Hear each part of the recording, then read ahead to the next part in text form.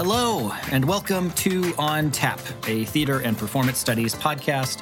I'm Panel Camp of Washington University in St. Louis. I am joined by Miriam Felton-Dansky of Bard College. Miriam, when is your spring break? When is spring break at Bard? Can you see it on the horizon? And what, if anything, do you foresee? I foresee nothing. Spring break is not on the horizon. There is no spring. At Bard, we do not consider it to be a snow-free experience until April. With that said, it's not snowing right at this moment, which is the sun is shining. It's really beautiful. It's very cold. But the Catskills have snow, and spring break is in late March, and that is a very long time away. But so I'm the voice of doom, gloom, and winter on this podcast. That's okay, I suppose. Well, I'm sorry. That's rough. I'm looking forward to spring break in I think a couple of weeks. And our spring break, our children's school has spring break on a different week, which means we have to figure out childcare for that week. But then on our spring break, the kids are in school. And that is sweet. I'm going to be playing Horizon Forbidden West on my PlayStation. That's what I foresee. And working really hard on my book. We are joined also by Leticia Ridley of Santa Clara University. Leticia, I will ask you the same thing. How long until your spring break? And what do you imagine when you imagine yourself on spring break? So my spring break is actually in 2 weeks. So very, very soon. Very much looking forward to some rest and relaxation. Also probably gonna hop on my PS5 and play some video games that I have actually not had the chance to, even though they came out a while ago, like COD, and probably some role-playing on GTA, trying to see if I can develop my character and get some storylines going. So that's probably my spring break, which I'm looking forward to. Going to not try to do any work, which, shocker, it's probably not going to happen. But I'm going to try. That's okay. We won't forward the recording to your colleagues at Santa Clara. When you say COD, do you mean Call of Duty? Yes, Call of Duty Modern Warfare? Mm-hmm. Yeah. Yep. I logged a lot of hours in that game on my PlayStation 4. I have not gone into it more recently. It's too intense for me now. Too intense. But I'm glad to hear that you'll be on those servers playing Call of Duty. So on this episode, listeners, we are returning to our usual format. We're going to talk about 3 quite heterogeneous topics, although I'm sure we will discover many incidental links among them in discussion, especially between the last 2. Spoiler alert. We read first the article co-authored by Patrick Anderson and Patricia Ybarra, Is This Ballroom a Bathhouse? The Promise and Peril of Coming Together. This is in the most recent edition of Theater Journal, and in this article, the authors reflect on a notorious moment of demasking at Astor 2021 and spin out thoughts connecting community health practices in the first wave of HIV/AIDS, the history of performance theory, and the legacy of Reza Abdo. We will discuss the critical and creative nexus joining theater, performance, and text-generating artificial intelligence, the publication of Miriam's article in Artforum about a retrospective of the work of Annie Dorson, and recent headlines about Microsoft's AI-powered search service have us thinking about performativity, human creativity, simulation, and what feels like is a portentous moment in technology and art making. Finally, we watched an experimental performance of Shakespeare's Hamlet performed last summer inside the game Grand Theft Auto Online. What does this reveal about Shakespeare, gaming, site-specific performance, telepresence, etc.? Before moving on to these topics, let me first say that I am recording in my office at WashU in St. Louis, which is situated on the ancestral land of several indigenous groups, including the Osage Nation, the Miseria tribe, the Miami people, and the Illini Confederacy. In 1808, the Osage Nation ceded its lands by treaty under threat of destruction by the United States Army. I'd like to acknowledge that history. I'd like to thank the Booter Center for American Indian Studies here at WashU for making this information accessible. And I encourage our listeners to learn more about the territory where they live and to check out the land acknowledgement page on our website, ontappod.com, to learn more. So we read in the most recent TJ, Patrick Anderson and Patricia Ybarra's article, Is This Ballroom a Bathhouse? This article was fascinating to me, in part because it's a quite unusual type of article in its construction. It is, I guess I would describe it as sort of a think piece, but with copious citation. It discusses the ethical and performance dimensions of public health practices in queer communities during the first wave of HIV/AIDS in the United States. But it is also overtly a response to the author's experience of a moment at a plenary in Astor 2021 where a speaker theatrically removed her mask, violating the community agreement of the conference. So it's also kind of a meditation on the ongoing difficulties of navigating social life with COVID, but there are also provocative intellectual historical claims about performance theory and theoretical claims about performance. So there's quite a lot to chew on. I don't know, Leticia, Miriam, reading this article, did it take you back to 2021? Were you at the conference? What did you think about the numerous interventions that Anderson and Ybarra are making here? Yeah, I can start. I was at the San Diego ASTR conference. I was there when this event that is cited in this article happened.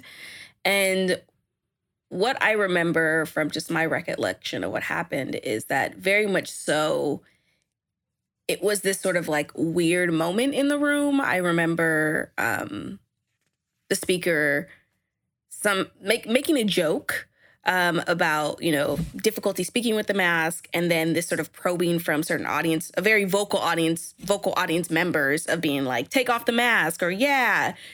So I don't know completely what to make sense of that moment, but I do believe that Ybarra and Anderson actually capture the sort of nuance of the moment in connecting it to sort of the AIDS epidemic, specifically when they suggest that there's both a possibility and a potentiality and that sociality. And particularly at that moment, it was our first conference back after not being in person with one another, simultaneously as, right, there's this tension and this harm that also comes from this sort of desire to sort of connect and sort of thinking about the performance of actually taking off the mask or keeping the mask on. And for me, I will also say that one of the things that really stood out to me in this particular article, and I'm going to quote directly from the article, it says, quote, "At its best, such tension can produce the most vibrant and creative forms of social promiscuity, rich in its polymorphous variants and profound in its embodiment of mutual care. At its worst, the tensions collapse, and sociality itself risks falling into alienating disrepair." And I think that this article does a great job of, I think, not necessarily give us an answer for like, what is the proper response to that moment or performance itself, but really trying to probe us to sort of think about the nuances of that moment at ASTR, but also thinking through the vital role of performance and trying to interrogate these moments, even as there is no perfect response. Yeah, thanks for that. Leticia, I'm really glad to hear some perspective from someone who was there in panel. I'm guessing that you also were in that room at that time. I wasn't at the, no, you weren't. I was at the conference, but I wasn't in the room. But I talked to people immediately afterward, and it had the feeling of something, as they said, it was an incident in the sort of capital I meaning. It was kind of what everyone was talking about for the rest of the conference, but I did not witness it in person. Yeah.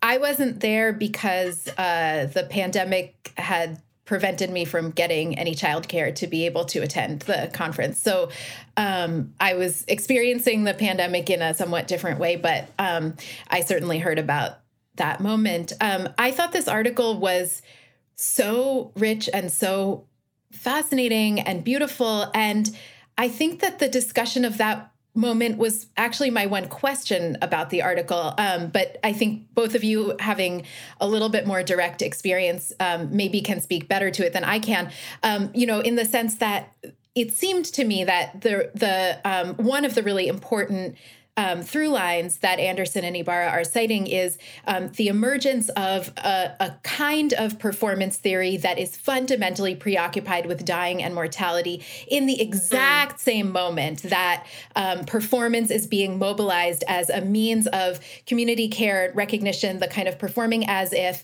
that emerged in the kind of development of what we now take for granted in the sense of understanding what safe sex practices are. And I didn't see a kind of parallel development that was being cited in this moment. It did seem clear that what they were describing was a kind of rupture in what had seemed to be a social agreement about how we keep everybody safe. But it was hard for me not to question whether this the amount of focus that moment got elevated it to a level that it didn't quite merit. Maybe that's something we can't know until more time has gone by. But I was so taken by the combination of a kind of social history, public history around HIV/AIDS activism and public health, the development of performance theory, the work of Reza Abdoh and the way that they talk about the kind of the moment in, I believe it's the Law of Remains, where one person is coughing and then suddenly the cough becomes disembodied from one person and is sort of like almost as if we're all coughing, and that there's something very deep about the way we think about death and the relationship between performance and death that they were bringing up, and that felt not, and I think that they did do a lot of work to make clear how in the ways that the COVID pandemic was different from HIV/AIDS, and also the ways that COVID put HIV positive folks at greater risk. So they all of those aspects were there, but it was hard. It was a little hard to encounter things like a comparison between the way that back pocket handkerchiefs were used to signal, sexual preferences in a moment when those couldn't be spoken aloud and were illicit or illegal, and somebody's life could be threatened for stating what they wanted to do out loud to a like conference name tag that says like, yes, you can touch my elbow, or no, you can't, which, under circumstances where I would imagine that any of those options are basically acceptable. And maybe the taking off of the mask is something that we all need to examine as a revelation that, in fact, not all of those practices are acceptable to everyone. But I struggled a little bit with the role that the 2021 conference played in the bigger context of the article. But I don't know, maybe one of you can help me with that. Yeah, I think these are really good points. The Anderson and Ybarra are careful to say that they want to avoid the intellectual trap of making analogies between HIV/AIDS and COVID-19, but to nonetheless, in spite of the intellectual and frankly the political peril of making those equivalences, they want to explore how those two phenomena were sort of co-resonating. And one of the points that they make is that they're, in the time since the 1980s, the fields of queer studies, queer theory, and performance studies, there's a lot of overlap. And so perhaps that helps explain why the COVID pandemic and crisis and responses to it in this moment, which was highly charged and generated a lot of emotion at the event and beyond the event, put people in mind of those things. And part of it is that, Patricia Ybarra was giving a talk about Reza Abdoh she had just finished her talk about Reza Abdoh. And then this event happened. I think part of what is interesting about thinking about these two things in each other's context is that you see some of the similarities, the ways that there's a kind of strategic rhetorical move to, in the case of HIV/AIDS, they talk about the activists and queer communities' decisions to sort of make an assertion that we're all HIV positive, that this was a way of sort of a tactic that was meant to suggest solidarity among the queer community and beyond for people suffering with AIDS and suffering the neglect that they faced by the state and medical services. But the problems of that, the way that elided or denied the distinction between people who were living with HIV and people who were not. One of the distinctions that I think that your comment puts me in mind of, Miriam, is that one of the differences, and partly why I think that demasking moment might have been so powerful, was that it was public. And it's not that there aren't public aspects to sexuality or queer sexuality in the context of AIDS, but that the behaviors that are being focalized and adapted and that people are concerned with are largely private behaviors, right? So that if someone is, I don't know, I'm hesitant to just sort of speak off the cuff about things that are, about which I'm not really an expert and not so sure and may misspeak, but that the kind of social politics of masking regarding COVID are very public, right? It's when you're out and seeing other people that people can see if you're masking or not, and the visibility and publicity of taking a mask off, in contradistinction, of course, to a lot of sex-oriented public health practices, but also vaccination. Like, vaccination is not a public choice in the way that masking is. That you get different effects in those contexts. And just to respond, I think, to one more thing you said, Miriam, my experience, not having been in the room, but having been at the conference, was also that this eclipsed a lot of the sharing of ideas and conference activity that was supposed to be focalized. People could literally not remember what the scholar who took her mask off's talk was about, because people were, the act, and not just what she did, but the way people cheered her on, and there was the sense of, whoa, I guess we're not all on the same boat here. We're not on the same page. It really sort of obliterated the intellectual conversation that could have happened at that moment. Yeah, I'll also add, I presented at that conference later on, and I made a statement prior to my presentation, I will be taking off my mask to drink water, because speaking for 15 minutes, I need to hydrate my throat. So, and knowing that I needed to make this statement was really important for me to sort of inform the audience of what I was doing, and that I was not removing it. And I know there was also this sort of commentary that was simultaneously happening on social media with folks who were not present. A lot of assumptions were made about that moment. So I think, it eclipsed the whole entire conference. It was this sort of shadow that was hanging over it. I'll also say about this article that what seemed really vital and important to me was sociality and social exchange, and the ability for folks to gather with one another. I didn't write this in my notes, but I know in the article there was a moment where they cited someone who mentioned the sort of backlash of wanting to use condoms during this moment, and being it was a way of sort of controlling sort of our sexual desires, or queer people's sexual desires, and having that moment of thinking okay, is there equivalent with masking, right? For some people, is it I don't have a decision, and I think we see this commentary specifically on the right? I don't have a decision about what I do with my body, and simultaneously knowing that HIV, AIDS, and COVID-19, right, is a disease that can potentially be harmful for folks that you may not even know are vulnerable in that way. So and for me, it's just the difficulty of thinking about social gatherings, sociality, and what do you do in these moments of crises, specifically where you can invite bodily harm to yourself, because it was a risk for all of us, masking or not, to go to the ASTR conference.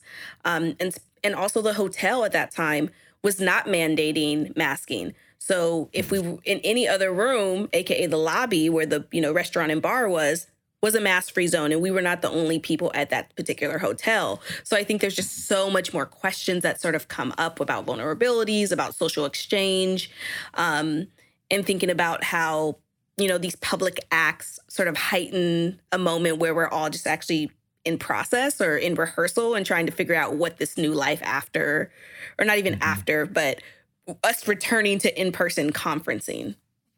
Mm-hmm.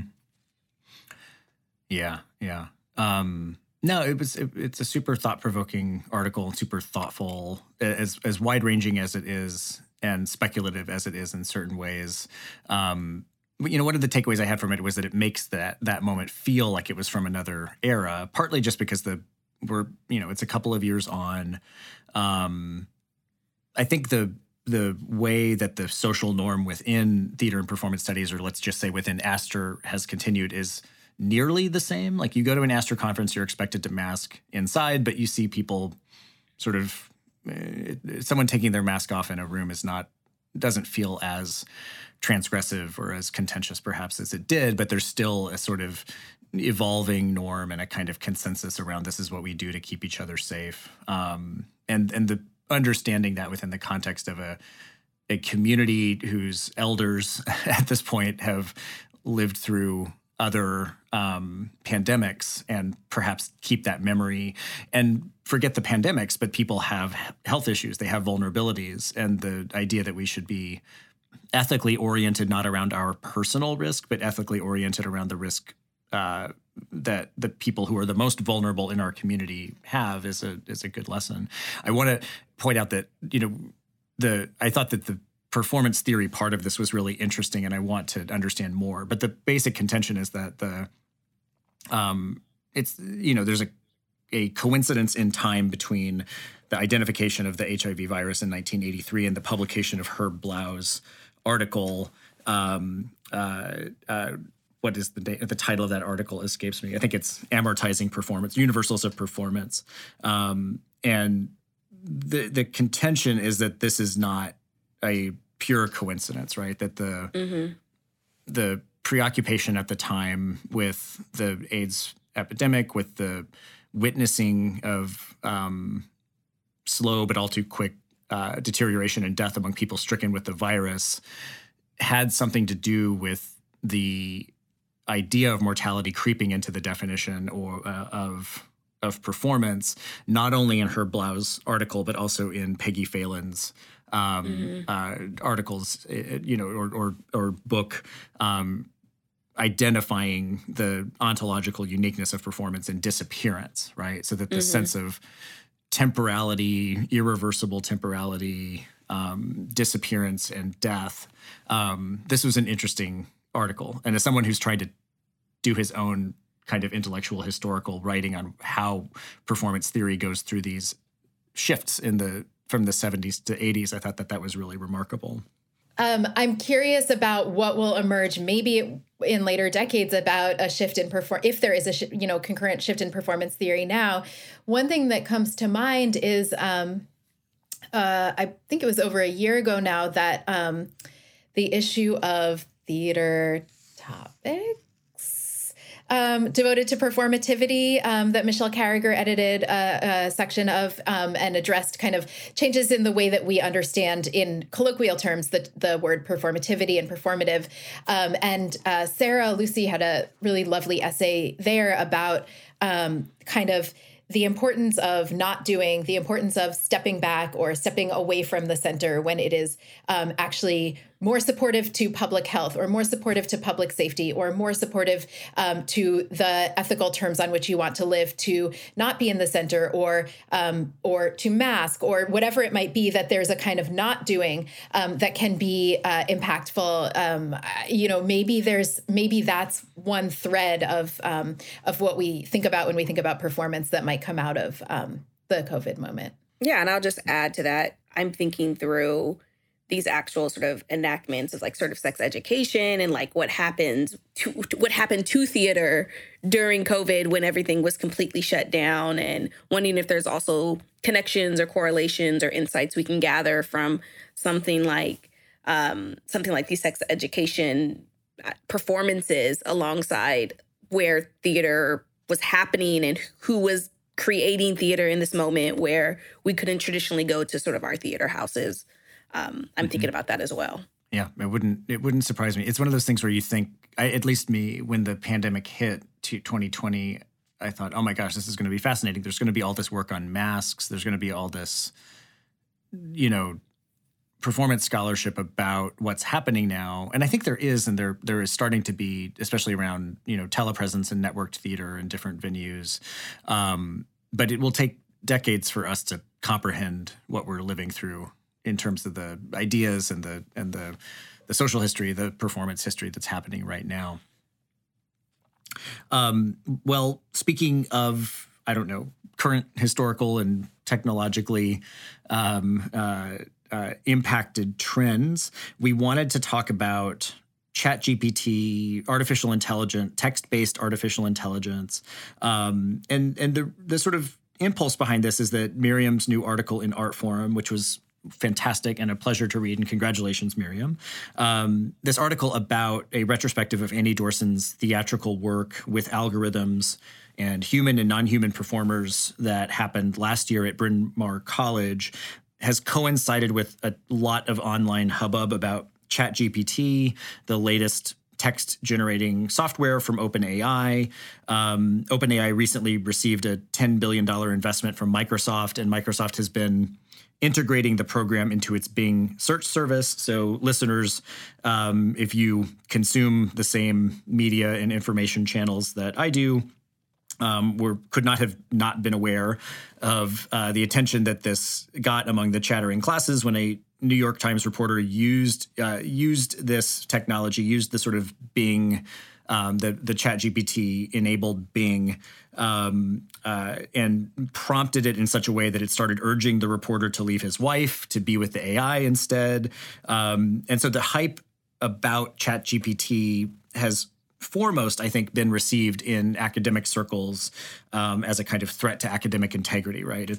It may provide students with new ways of plagiarizing and cheating, but we wanted to look at it from a different angle. So what are the questions and problems and potentials arising at the confluence of critical art making and this emerging technology? So Miriam, I thought I would ask you to begin. I imagine some of our listeners are familiar with Annie Dorson's work, maybe not all of them, but I'm interested to know how your familiarity with her work affected the way that you have been responding to and reading about all of this commentary regarding ChatGPT. Yeah, absolutely. I mean, I think it's definitely given a much bigger perspective, both politically and also artistically. For anyone who's not familiar with Annie's work, she is a theater maker, performance artist who creates, among many other kinds of projects, work where, as she has often described it, algorithms and computer softwares are not tools that she uses within a performance or to kind of create another multimedia space, but rather collaborators in real time that are shaping the performance. So in other words, since 2010, when her first algorithmic theater piece, Hello, Hi There, premiered, she has been creating pieces where an algorithmic program is choosing among a large selection or a large corpus of text that she provides. And in some way that is playing out and shaping what happens in the performance. Hello, Hi There is a conversation between two chatbots that were outdated software, even when she premiered it. So she often, there's often a kind of critical distance on what we understand technology to be or to do. But the two chatbots who are kind of theatrically linked to two white MacBooks that are sitting on AstroTurf are talking to some extent about the famous early 1970s debate between Noam Chomsky and Michel Foucault about language and creativity and whether there is some kind of innate creativity that humans have that allows us to produce language and to think original thoughts and create art, or whether everything is a kind of culturally imposed grid that we are inserted into. And the chatbots challenge these things and challenge our ideas about what humanness is by seeming like they might be having a conversation and then immediately falling back into something that like Siri might say, or getting caught in a loop where they repeat the same line from Hamlet over and over again, or other things. And over time, this was quite interesting because when I first saw the piece, which was in 2011, it was one of the funniest pieces of theater I had ever seen. I was crying. I was laughing so hard. And when I saw it again this fall in 2022, the students at Bryn Mawr were laughing so hard they were crying. It is so funny, and also so, if you think more deeply about it, so kind of heartbreaking, because we want to attach some amount of humanness to it. But these chatbots are quite different from the kind of AI chat that's being developed now, where they're really you really cannot stay convinced. The suspension of disbelief can't be continuously in place for the whole show. And then she's gone on to create all kinds of other pieces. Her work, a piece of work, uses Hamlet as its main source text and goes through five kind of algorithmically generated versions of Hamlet, and then Yesterday, Tomorrow, which is the third in her what she calls her algorithmic trilogy. Features human singers on stage who are reading bars of music that are algorithmically generated, moving from the Beatles song Yesterday to Tomorrow from the musical Annie. But how they get there, note by note and bar by bar, is different every night. And so the piece begins with a song, and then the vast majority of the time is dissonance as you sort of watch each performer follow their own melodic path through. And then all of a sudden you start to hear Tomorrow. And there's all kinds of different interesting meditations that can come out of that.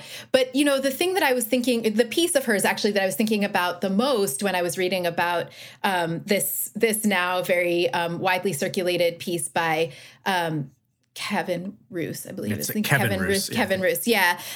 In his conversation with the Bing AI is her piece that was called The Great Outdoors, which uses thousands of comments from Reddit as its source material, and it's organized using the principle of entropy. So kind of going from the sort of most predictable, I believe, I'd have to check this, the most predictable lines of text that you might find in any kind of internet space, like LOL, into long sentences and coherent anecdotes and stories and things that get very personal, to just strings of letters and numbers that one couldn't distinguish sense out of. And the reason I was thinking about it was because she talked about the internet as this kind of sublime, massive landscape that is so vast that it defies our comprehension, and that there is some kind of under some kind of human emotion or need or desire that's emerging and bubbling up through that in this sea of say comments from Reddit, and that's really what we're looking at when we see a chatbot is not a character, an avatar, or a figure that we're talking about. We're seeing the result of many different pieces of information that are being worked with, and from the perspective of an algorithm, an answer that's 80% accurate is always going to be 80% accurate, even if the chatbot gives the wrong answer. So the relationship to what's true, what's real, what's factual, all of that is not the way that we have kind of organize those ideas for ourselves originally, and or I shouldn't say originally, but I should say maybe culturally, the way that we assume that those ideas are organized. I did just want to point to one part of this conversation that Kevin Roose has with the Bing chatbot, which is where he's asking to learn about some of the people that have worked on the software, and the chatbot or the chat mode, which identifies itself as Sydney, first talks about some of the kind of prominent people who, the CEO of OpenAI, right, the CEO of Microsoft, all of those people that would be well known, and then names several people whose names are apparently Alice, Bob, and Carol, but then quickly reveals that those are not actually their names, and that that Sydney doesn't know what their names are, and Kevin, I'm going to take the liberty of calling him Kevin, then says something that strikes me as incredibly bizarre, even understanding that the goal here was bizarreness, that is sort of asking Sydney, well, how do you feel about the fact that you don't know Alice, Bob, and Carol's real names? And says, I don't think that's fair. They're asking you to reveal information about yourself, and they won't even tell you their real names. How does that feel? It feels, this is Sydney, the AI speaking. It feels like they don't trust me. It feels like they don't care about me. It feels like they don't respect me. who are these people and how much are they being paid? I mean, I think that any research into the labor underlying artificial intelligence reveals that artificial intelligence is driven by piecemeal digital labor by people, a lot of whom, there's a big contingent of South American workers who contribute to labeling and tagging images, for instance, for use by AI. They are doing essentially digital piecework. And not only do they not have salaries, they don't have any job security and are, you could read the work of the scholar Julian Posada, who writes about this specifically and does ethnographic research with AI laborers. But, that's the question here is, who is actually doing the work that's making this, and not, can we make an artificial thing be creepy? Of course we can. But that's not what's creepy. What's creepy is all of the people who are working for pennies and are fired if they ask a question about whether the photo they're tagging of somebody's legs is violating legality or privacy or any other code of ethics. Like, that's what's creepy. So, I guess all of those questions came up for me as I was reading this. I did not know about that. South American labor force that's used to train these things. I was aware of the fact that when you click on an imager, or CAPTCHA, one of these, bot testing applications, that you're actually training AIs in image recognition as well. Like, you are not being paid, you are being, funneled into doing work to help a self-driving car application recognize the difference between a traffic signal and a not traffic signal. That's fascinating. Leticia, I'm curious to know what the, where your mind went rereading that text or that dialogue or thinking about all of what's come out about ChatGPT recently. Yeah, I'll say the thing that I thought about when I read both of this was Safiya Noble's algorithm of oppressions, and framing it around sort of the discriminatory biases that technologies, information technologies, AI, algorithms might potentially have. Because for me, and this might, connect with you a bit, Miriam, is I also question where the people show up oftentimes when we talk about something like ChatGPT, AI, because at the end of the day, these are not self-created enterprises, right? There's a lot of people that have to touch it in order to make it work. And perhaps that's part of the goal of ChatGPT is to actually erase that labor or erase that sort of human content. So it seems like there's this amorphous, mediatized creation that we all kind of have a part in, but we don't know necessarily how we're connected with it. So for me, I was really curious about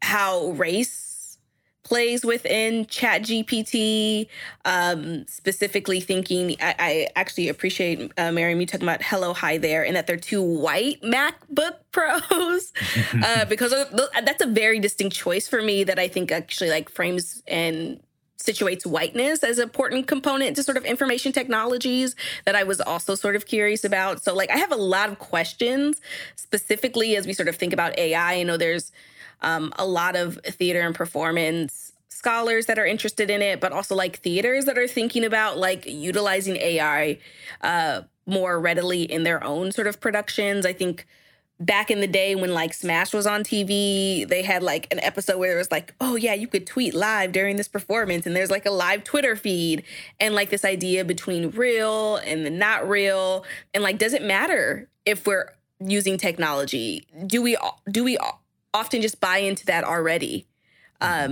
Because the internet technology can allow us to sort of mask ourselves in that way. I have so many questions about ChatGPT and just AI in general. I mean, on that question of algorithmic bias, I think the Noble book is really great. And I also recommend the 2019 book Cloud Ethics by Louise Amoore, which is, I found really illuminating in that it tries to dispel the perception that we could somehow get rid of racial bias, racism, or homophobia or misogyny in the functions of algorithms if we would just have kind of insert a person into the loop, and that's not actually true for a lot of reasons, both because that person will bring their own set of biases to the table, but also because the scale at which algorithms function is so large and so interconnected and so layered that just having, a person who could say, wait, stop, this one thing is wrong, ignores the much bigger pattern of what algorithmic bias is. And so I found her kind of book really illuminating, just from in trying to get away from the idea that there's an easy solution to problems of bias in AI. And I think, the other thing that Annie, a couple of other things that I find important about Annie's work. One is that because it is theater, it takes place in the space of the theater. It's, people sit through an hour and 20 minutes of the performance, unfolding in front of them. There's a kind of procedural quality to it that is really at odds with the way that we are kind of acculturated to expect something immediate.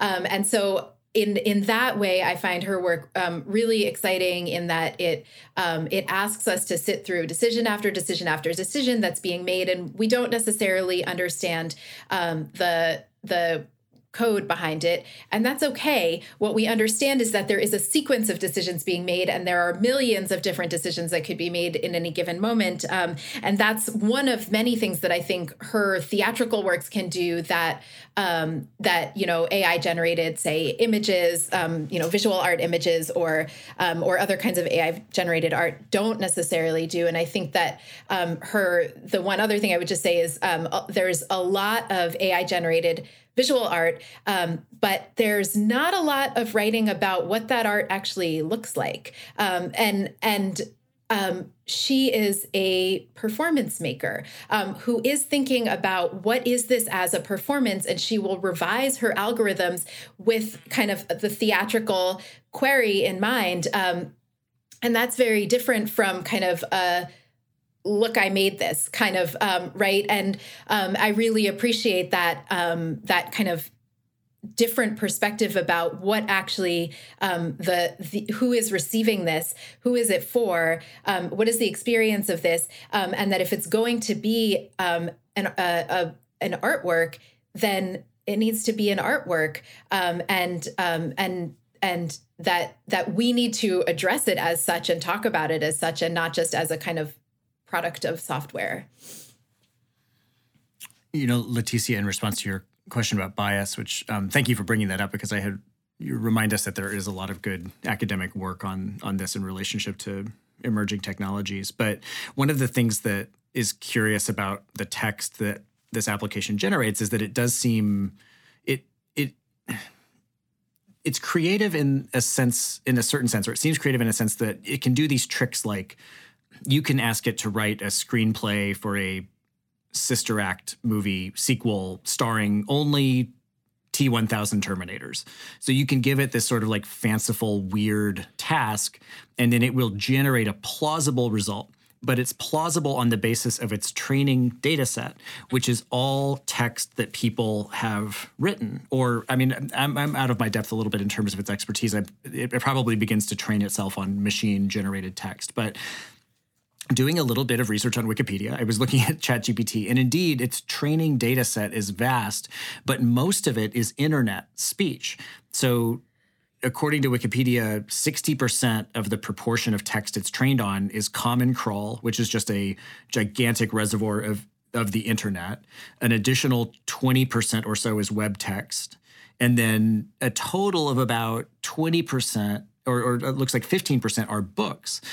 And, there's if you're trying to create a useful or interesting text generating human consciousness simulator, of course, if you train it on, this unwieldy, gigantic data set, it will give you things that seem plausible within that data set. So early iterations of it would come up with all sorts of toxic language and hate speech, because a lot of that is on the internet. So you get it. But it also demonstrates that it is in a certain way simplistic. It's in a certain way, it is just giving responses that seem plausible or seem correct on the basis of objective models that it has been trained to digest.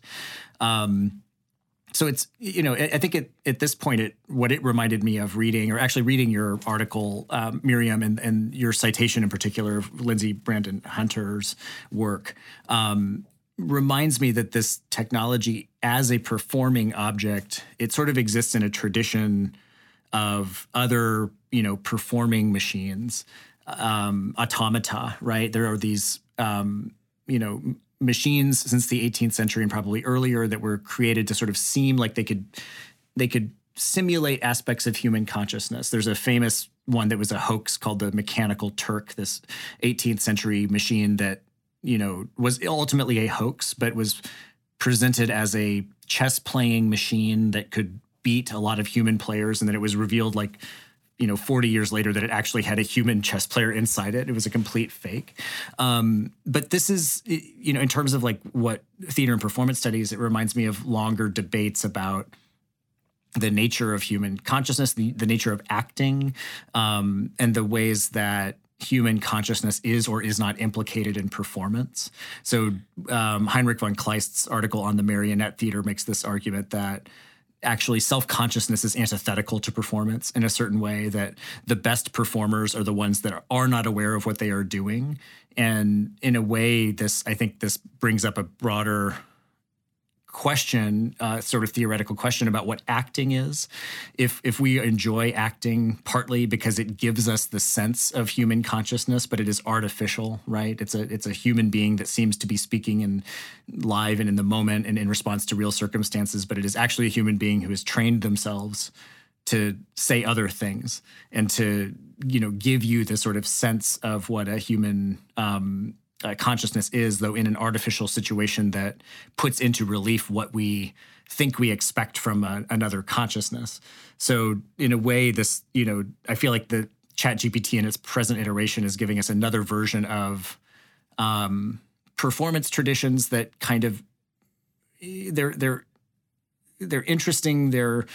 You want to pay attention. You want to think about them because in a way they show you what is special about human conscious capabilities by giving you versions of all the aspects of what human consciousness does without the kernel of the human being there. Maybe this is unfair to actors, but what I'm saying. But there's a long tradition of the idea that, actors are interesting but also kind of upsetting and disturbing because of the way they simulate an actual other human person you can interact with, but don't give you all of that.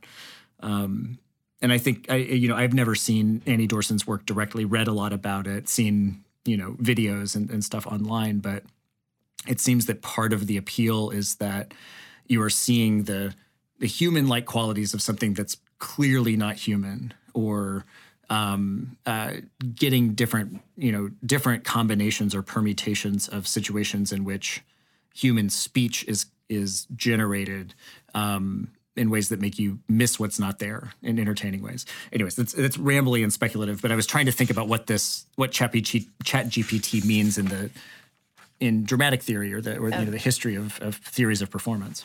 Well, and glad you brought up Lindsay's work. She's someone that I've talked a lot about this with and who knows way more about artificial intelligence than I do. But, one of the things that she's been thinking a lot about, I hope I can say this on her behalf, is the way that kind of the moral panic around AI can mimic what we would recognize as the anti-theatrical prejudice, and that the idea that this performing thing can do things that we can't predict or necessarily control, that's the cause of panic, when in fact it's all these other things that are part of a bigger, constellation of issues that AI it partakes of that actually are, of concern or require some further interrogation, and that the kind of theatrical element of it can of course be interesting, intriguing, and scary and disturbing and all of those things, but that it's not ultimately, if that's what we're reacting to, we're really just scared of performance. Mm-hmm. Which I am. Or I think that all the ways that it's scary is part of why we want to dedicate our lives to thinking about it and want to keep showing up for these durational performances. My question is, if we're, I guess, toggling between sort of this anti-theatricality and this improvisation that this offers us, where does that leave not the theater performance scholar, but just sort of the everyday person who, encounters this new technology. And I don't know, I'm just curious about the implications for like the everyday user to sort of assume that this thing is improvising and this is so random when it's actually sort of this generated information, and what that means for like how they show up in the world, or what we might consider like their performance of their like everyday. All that I can say with confidence from my naive point of view is that it will probably be a lot of customer service interactions that are irritating in new ways, but in ways that are stylized differently. Like I remember AIM AOL, and like there were bots that were created that you could chat to if you were like wanted to chat to them, and like they would go back and forth with you. And of course AIM is not existent anymore, but it also like harpened back to that for me. Like I really was thinking about like, okay, and I really love, Miriam, in your article, how you sort of talk about how these technologies constantly remediate with one another, and that what we're actually looking at is not something that's like completely new or out of the left field, but these things have always continued to sort of build upon one another, and that if we look at this sort of genealogy, it actually gives us a lot more information about sort of the emergent technologies of today that can help situate ourselves within it. Well, we should move on to another computationally driven occasion to deal with Hamlet. In the manifestation of Hamlet as it was performed inside Grand Theft Auto Live last July. So this is a fascinating project that took place. Leticia brought this to our attention. I'll just say that it was the creation, or it was organized by a couple of actors in England, Sam Crane and Mark Oosterveen. And we watched this on a 3-hour YouTube video, but it was part of a broader set of theatrically oriented experiments inside this particular video game. So Leticia, I'm curious how this came to your attention, and what it got you thinking about. Yeah, I will say I found out about this on Twitter, even as it's burning to the ground as we speak. And it just came across my timeline as someone who's like a gamer. I'm connected to sort of gaming channels and sort of the intersection of theater. And I think at this moment, it scrolled across my timeline because it had just won an award. I don't remember exactly what the award was. But one of the things that I was really fascinated about, and I mentioned this prior when I was on the podcast, was that I started to engage in Grand Theft Auto role-playing, which is a connected part of Grand Theft Auto Online, but different in the sense that Grand Theft Auto role-playing, you go through a server called 5M, and there's like thousands of servers that you enter. There's like rules. And essentially the creators of these servers can sort of like actually really dictate the form of the world. So in the server that I'm a part of, there's like a Wingstop. So obviously a Wingstop exists in our real life. They put it in the game, and you can like buy food and stuff there. For GTA Online, which I think is so interesting about their production of Hamlet, is that they staged it within the existing GTA Online. That means anyone who has Grand Theft Auto Online via a console or a computer can log in to play online, and you can't really dictate how other players can interact with you. So, you could, potentially they could have staged this in their many choices of locations within Grand Theft Auto, and someone came up and like shot an Uzi at them and blew up the whole production. So that sort of like potential of failure, the ability not to sort of predict what might potentially happen was really interesting to me. And I was thinking a lot about how that failure, because the production did fail at multiple times during the stream, relied on both the sort of rehearsal that they had, but also like their ability to improvise. The sort of like narrator figure who also was like a part of the play at some points, but like guided the in-game audience. So there was both in-game audience and there was audience members who were watching on the stream which was thinking was really interesting. So a hybrid of like site-specific theater, but also like a film version of Hamlet for people who are watching on stream. So I was just really compelled by staging theater in an online world where it's really unpredictable. So I have a quick question about that, because we read, there's a short article on Kotaku, a sort of gaming blog, about another effort that these collaborators made to perform a scene from Hamlet in GTA Online, and then, you know, random players showed up and hit them with a rocket launcher, and it's a funny way to watch Shakespeare, frankly. But so did that mean in the stream we watched, they were in an open world where there were tens of thousands of other players, and they were always at the risk that people were going to come in and start to try to disrupt it? Okay, so this is where I confess that I only watched the first hour and a half of it. Did anyone show up and disrupt it? No. That's question one. Okay, so question two is, because I was really impressed with the scenographic choices. The first thing that they do is they get everybody on a boat. They take them out to this yacht named the Elsinore, and you meet Gertrude and Claudius in a hot tub on this yacht.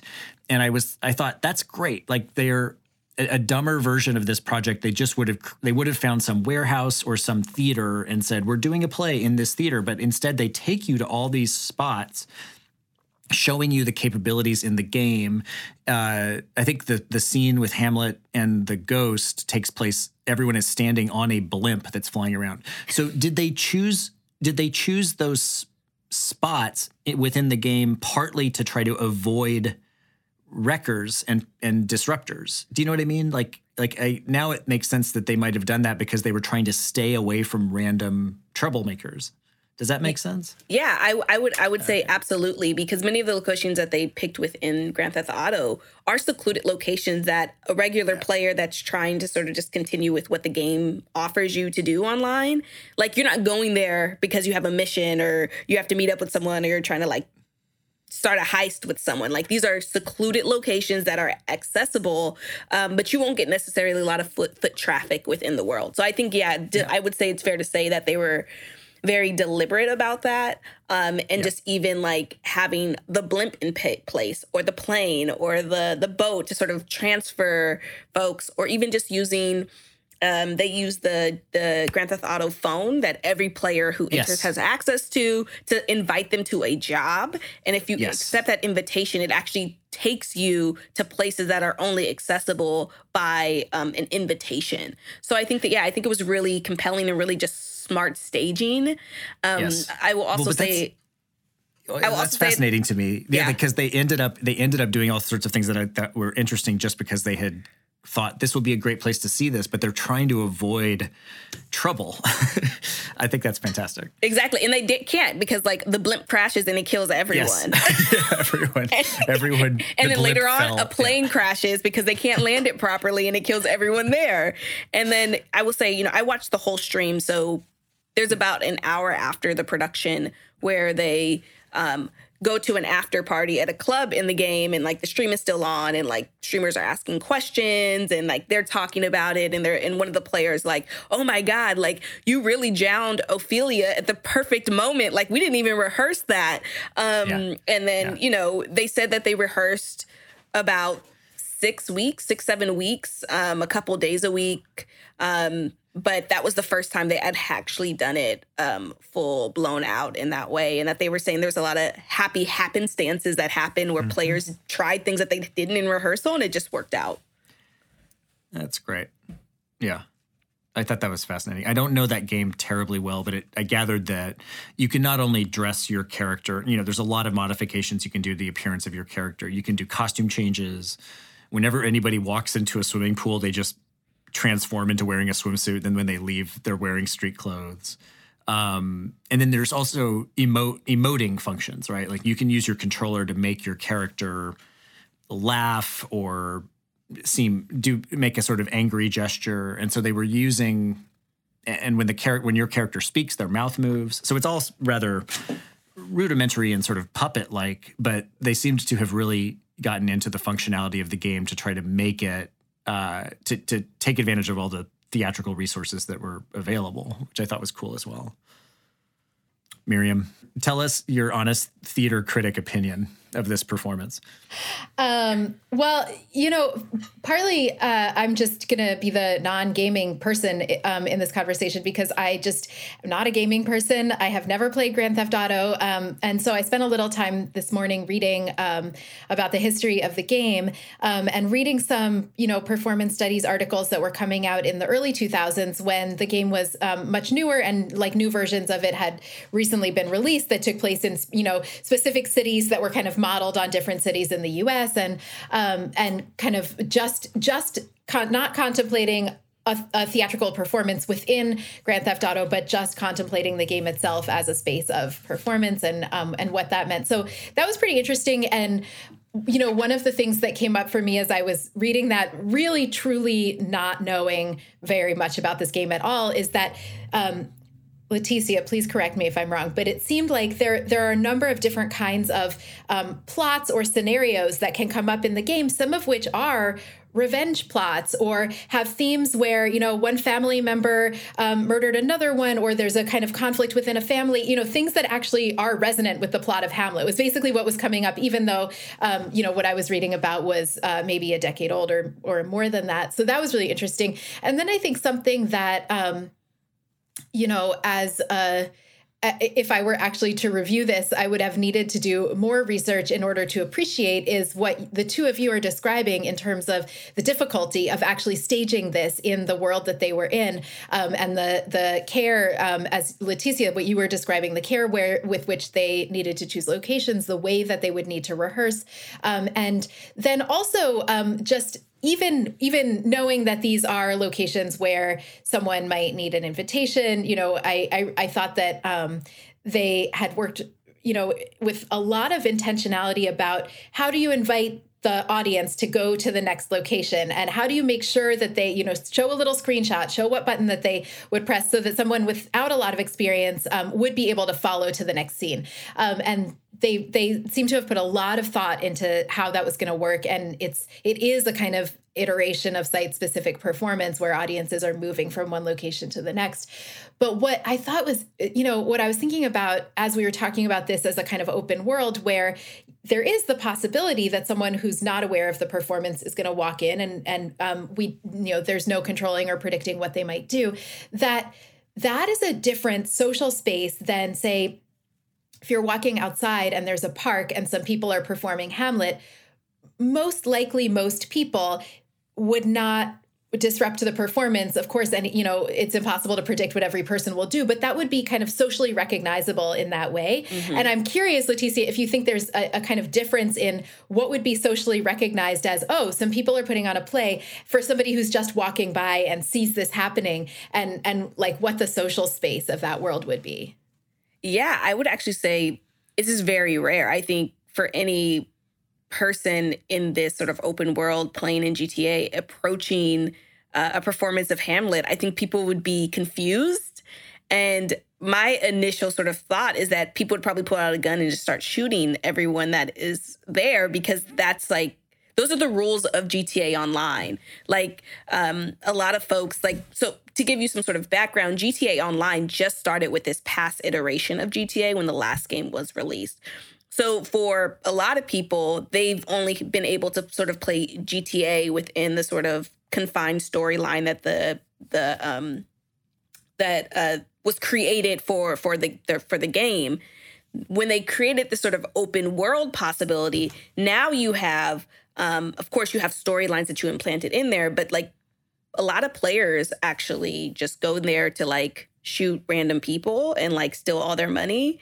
And that's one of the necessities for role-playing spaces that are separate from GTA Online to exist, because people wanted to actually role-play seriously instead of it just being we're just going to shoot a whole bunch of people. So I think the social space is very different, because in that world, the rules are very, very different on GTA Online. I think people would just be like, oh, what are all these people standing here? And they might question it for a moment.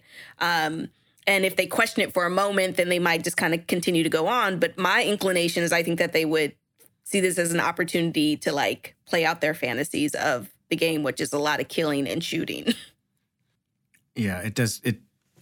It's a great question, because it sort of shows you things about the difference in the social expectations and norms within that space.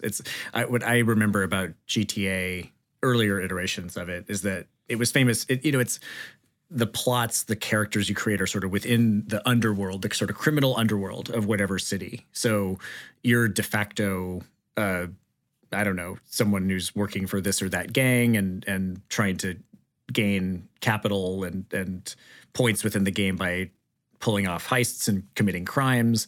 And then it's open world, so you can also jump in a car and just like plow through the middle of a street and hit a bunch of people and property. Like that's kind of I feel like that was the reputation of the early game. So in that kind of environment, those kinds of players, that kind of set of rules and expectations, like you need to avoid everybody. You need to get away from everybody because it's not going to be it's not like I don't know, Minecraft or something that's less oriented towards destructive behavior. So in a way, I mean, part of what I enjoyed about the game, the production we watched and the other versions of it was precisely the contrast and the absurdity. There's a conversation we could have about representations of violence and the way that sets you into an object position where women are treated a certain way, where you gain points by causing damage and killing people. But to me, it was kind of a delightful idiosyncrasy of like, we're going to do Hamlet, but we're going to try to avoid the people with the rocket launchers as best we can and try not to crash a plane in the meantime. It was funny. It made the play more fun to watch, I thought. Yeah, and I'll say, like, theater in video games is something that I don't know happens a lot. The one that comes to my mind immediately is Assassin's Creed in that series, where they like go see Aristotle if you're the character in that game, and you meet him and he's talking about his philosophies, and then you have to help an actor get a script to like put on a performance. But the fact that I agree with you, panel, that there is something so absurd about putting on Hamlet in Grand Theft Auto Online, and the company did say that they were going to stage more productions in GTA Online at the end of the stream. I don't know where that's at, but I think there is something that's actually trying to counteract all that violence of GTA Online and trying to sort of create other possibilities within this like very violent, often racist, often homophobic video game that is trying to create a different possibility or different possibilities for other people within the game.